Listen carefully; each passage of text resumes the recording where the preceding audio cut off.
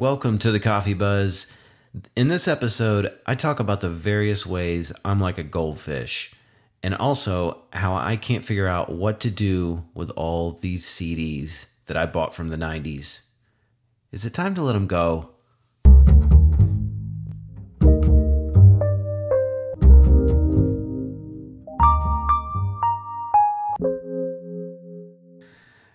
Hello and thanks for listening. I'm Brad, and today's show is all about getting honest with myself. I'm going through all my stuff. I just decided to do some fall cleaning, and I'm blown away by the amount that I've accumulated. I feel like a goldfish. You know how like the goldfish basically gets as big as the tank will allow? Well, that's what's happening to me in this house. I mean, when I first moved in, I thought, this place is more than enough space. I'll never run out of room. And here I am. Total hypocrite. Because I've always called myself a minimalist, but I don't think I can I don't think I can go around saying that anymore, because there's just things I can't get rid of.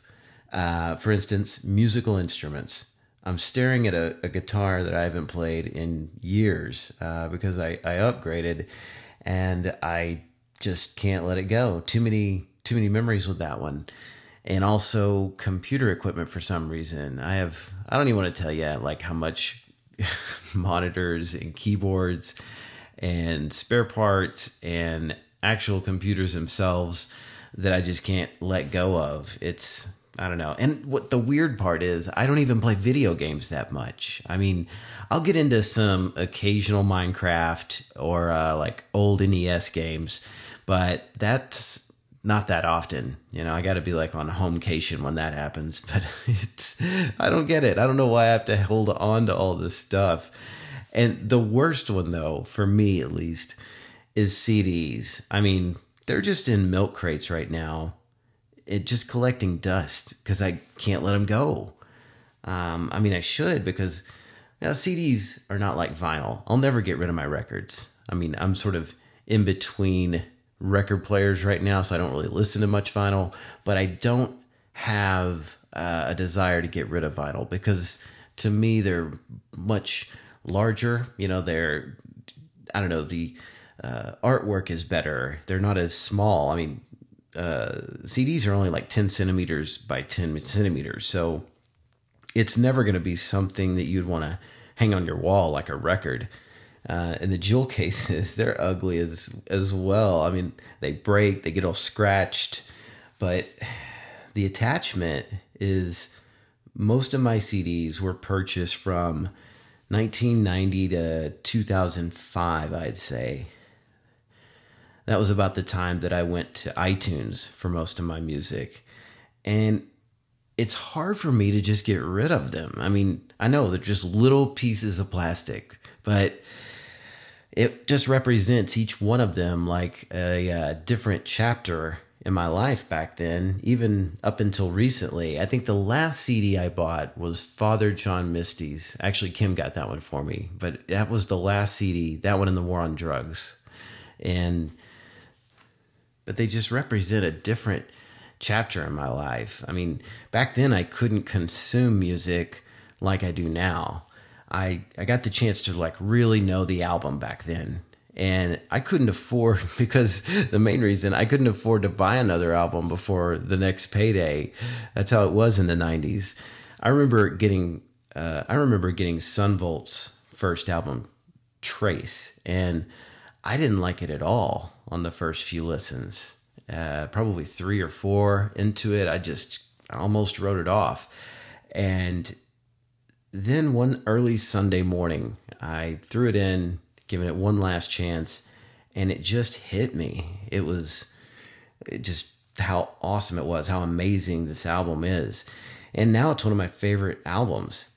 If I had Spotify back then, I probably would have never discovered Sun Volt, or I would have discovered them and just written them off right away. And that would have been a tragedy, because I love that band, and that album is among my top 10.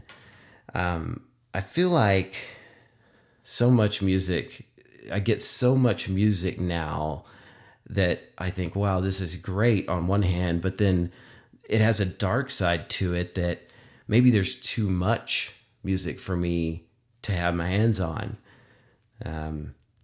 Now, if I give an album two listens, I'm pretty much done with it. If it hasn't pulled me in at that point, I'm done. And the joke's on me because I'm missing out on probably some great albums out there if I would only be forced to give them another couple of attempts, another couple of listens before I just wrote it off. And I don't know, some of my favorite albums like Trace are ones that I didn't necessarily love at first. And then the opposite's true, where I would listen to an album that I thought was amazing first couple times out of the gate. And now going back to it, I can see that I was way overappraising it. I'm not going to name any names because that would be rude. But there's definitely albums that I loved on the first time around, and now I'm ashamed to even say what they are. So I'm not going to go there, at least not in this episode.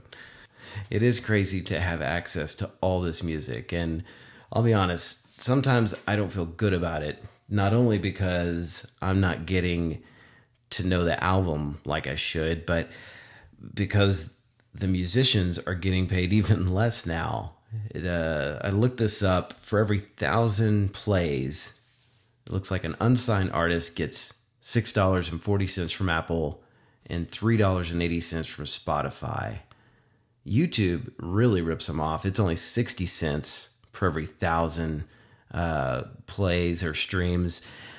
But I bet maybe their music, the new YouTube music service, is better. Hopefully they're paying them more with that one. Let's see, what else do we have here? Let's look up, I just want to see who's making money off the streaming. So let's do most streamed song ever, go. All right. Ooh, it's Despacito. Apparently between the original version and the more popular with Bieber, Louis Fonsa and Daddy Yankee have racked up an incredible 4.6 billion plays. But there you go. I guess it makes sense. It shouldn't surprise me, right? That's the kind of song that everybody likes. Well, I guess I don't hate it, but man, I think it's way overrated. I'll say that. Let's see, who else here? Taylor Swift. She made between 280 and 390,000 for "Shake It Off," which got 46 million streams. I mean, but these are people that are megastars. Most people are not making or getting this many streams. It's more than most musicians are going to get in 3 lifetimes if they were able to do it. But those are also the best musicians, in my opinion. They're amazing, and they're the kind of band that I think would be really affected by this. And I think it's not fair what's going on right now. And what'll happen, in my opinion, is that musicians, they're always going to make music because it's just in their DNA and they've got to do it. But it's going to happen less frequently, and you might not hear about as much music at that point. They're going to have a day job that consumes most of their time, and they're going to have to just write songs when they get the opportunity. There are some upsides to streaming, though. It's not all negative. I did get a kick out of this story. Nelly got hit with a $2.4 million tax bill, and so his fans decided to try to help him out. And they started a streaming campaign to basically get Hot in Here streamed around the clock. So while they slept at work, basically every chance they got, they just had Hot in Here on repeat. And until my phone dies, I'm going to stream Nelly all day. It was called the Save Nelly campaign. And I swear I'm not making this up. The math, though, just didn't quite work out. He would have had to have gotten 287 million streams to get that. And that's before all the lawyers and labels and contributors and walking down the hallway fees are taken out.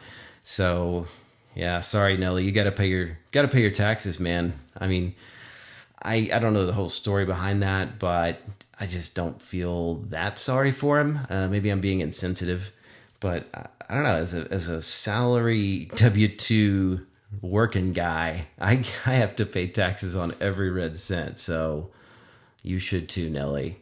Anyway, oh man. So yeah, but beyond all that, I just need to get rid of these CDs. They're just piling up, and I got to get rid of them. I mean, they're just no longer practical, and I like to think of myself that if things are not practical, I don't keep them. But I'm a hypocrite because here I am surrounded by CDs. I don't even own a CD player anymore. That's the funny part. I think the only CD player I have access to right now, besides a gaming console, would be in the car. So it doesn't make any sense. It's just something I'm holding on to for nostalgic sake. I mean, it's when you think about it logically, do I think I'm going to get rid of these CDs and then I'll just lose all the memories I had of the music? Like, is that where my mind goes? Is it like that I have to admit that these things that I spent so much money on during my youth and once just treasured more than any other material object, they're just no longer useful. I mean, they did serve a purpose. I'm still listening to most of this stuff now, but just not in a physical form or what I originally, obtained. And I'm just getting all sentimental over these inanimate objects. I did find, let's see here, this is a good list. Top excuses for keeping stuff we don't need. Number one, in case I need them in the future, 63%. I don't think this one applies to me because, I mean, unless something crazy happens and streaming stops, then, I don't see me pulling out the CD player in the future. Okay, here it is. Number two, this is my main reason, sentimental reasons. Most people, it was like over half, 51% on that one. I love this one. Number three, to sell in the future. I don't I don't have any delusions here. No one wants to buy my scratched up old CDs. That was 26% though. So a quarter of you people out there think that you're going to sell all your old stuff, and you might. So who am I to judge? Number 4 is I feel guilty for getting rid of them. Bingo. That's the other big one on these CDs for me. That was 22%. And the last one is in case I want to give them as a gift, 19%. That's the one I always see on a lot of these I see on that show Hoarders, because they've always got a list of reasons, but I maybe shouldn't judge them so much because here I am. I'm probably with at least CDs anyway, a micro hoarder. There's an argument to be made there. A reason that's not listed here that I think plays into this is that stuff doesn't change.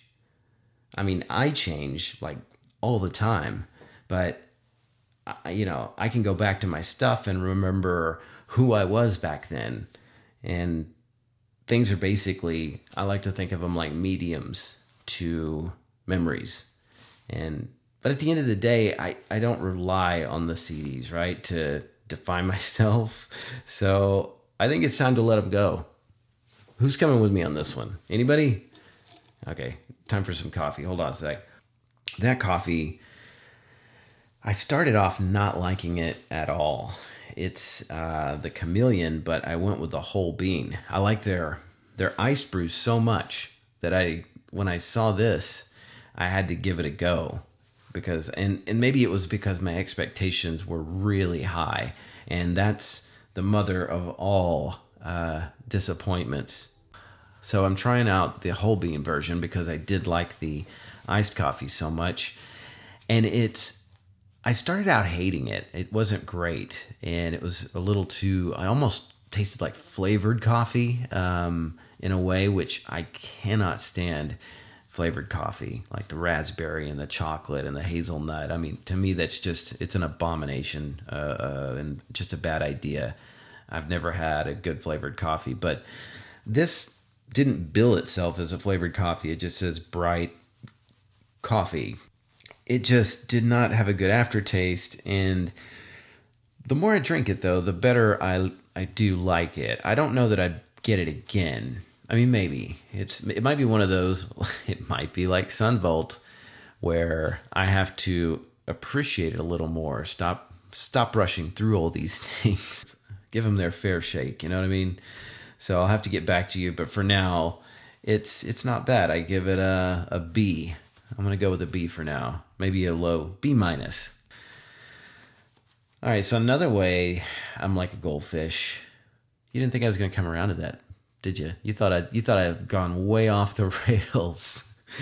But no. Another way that I am like a goldfish is driving in directions. I just can't be bothered to remember how to get to somebody's house.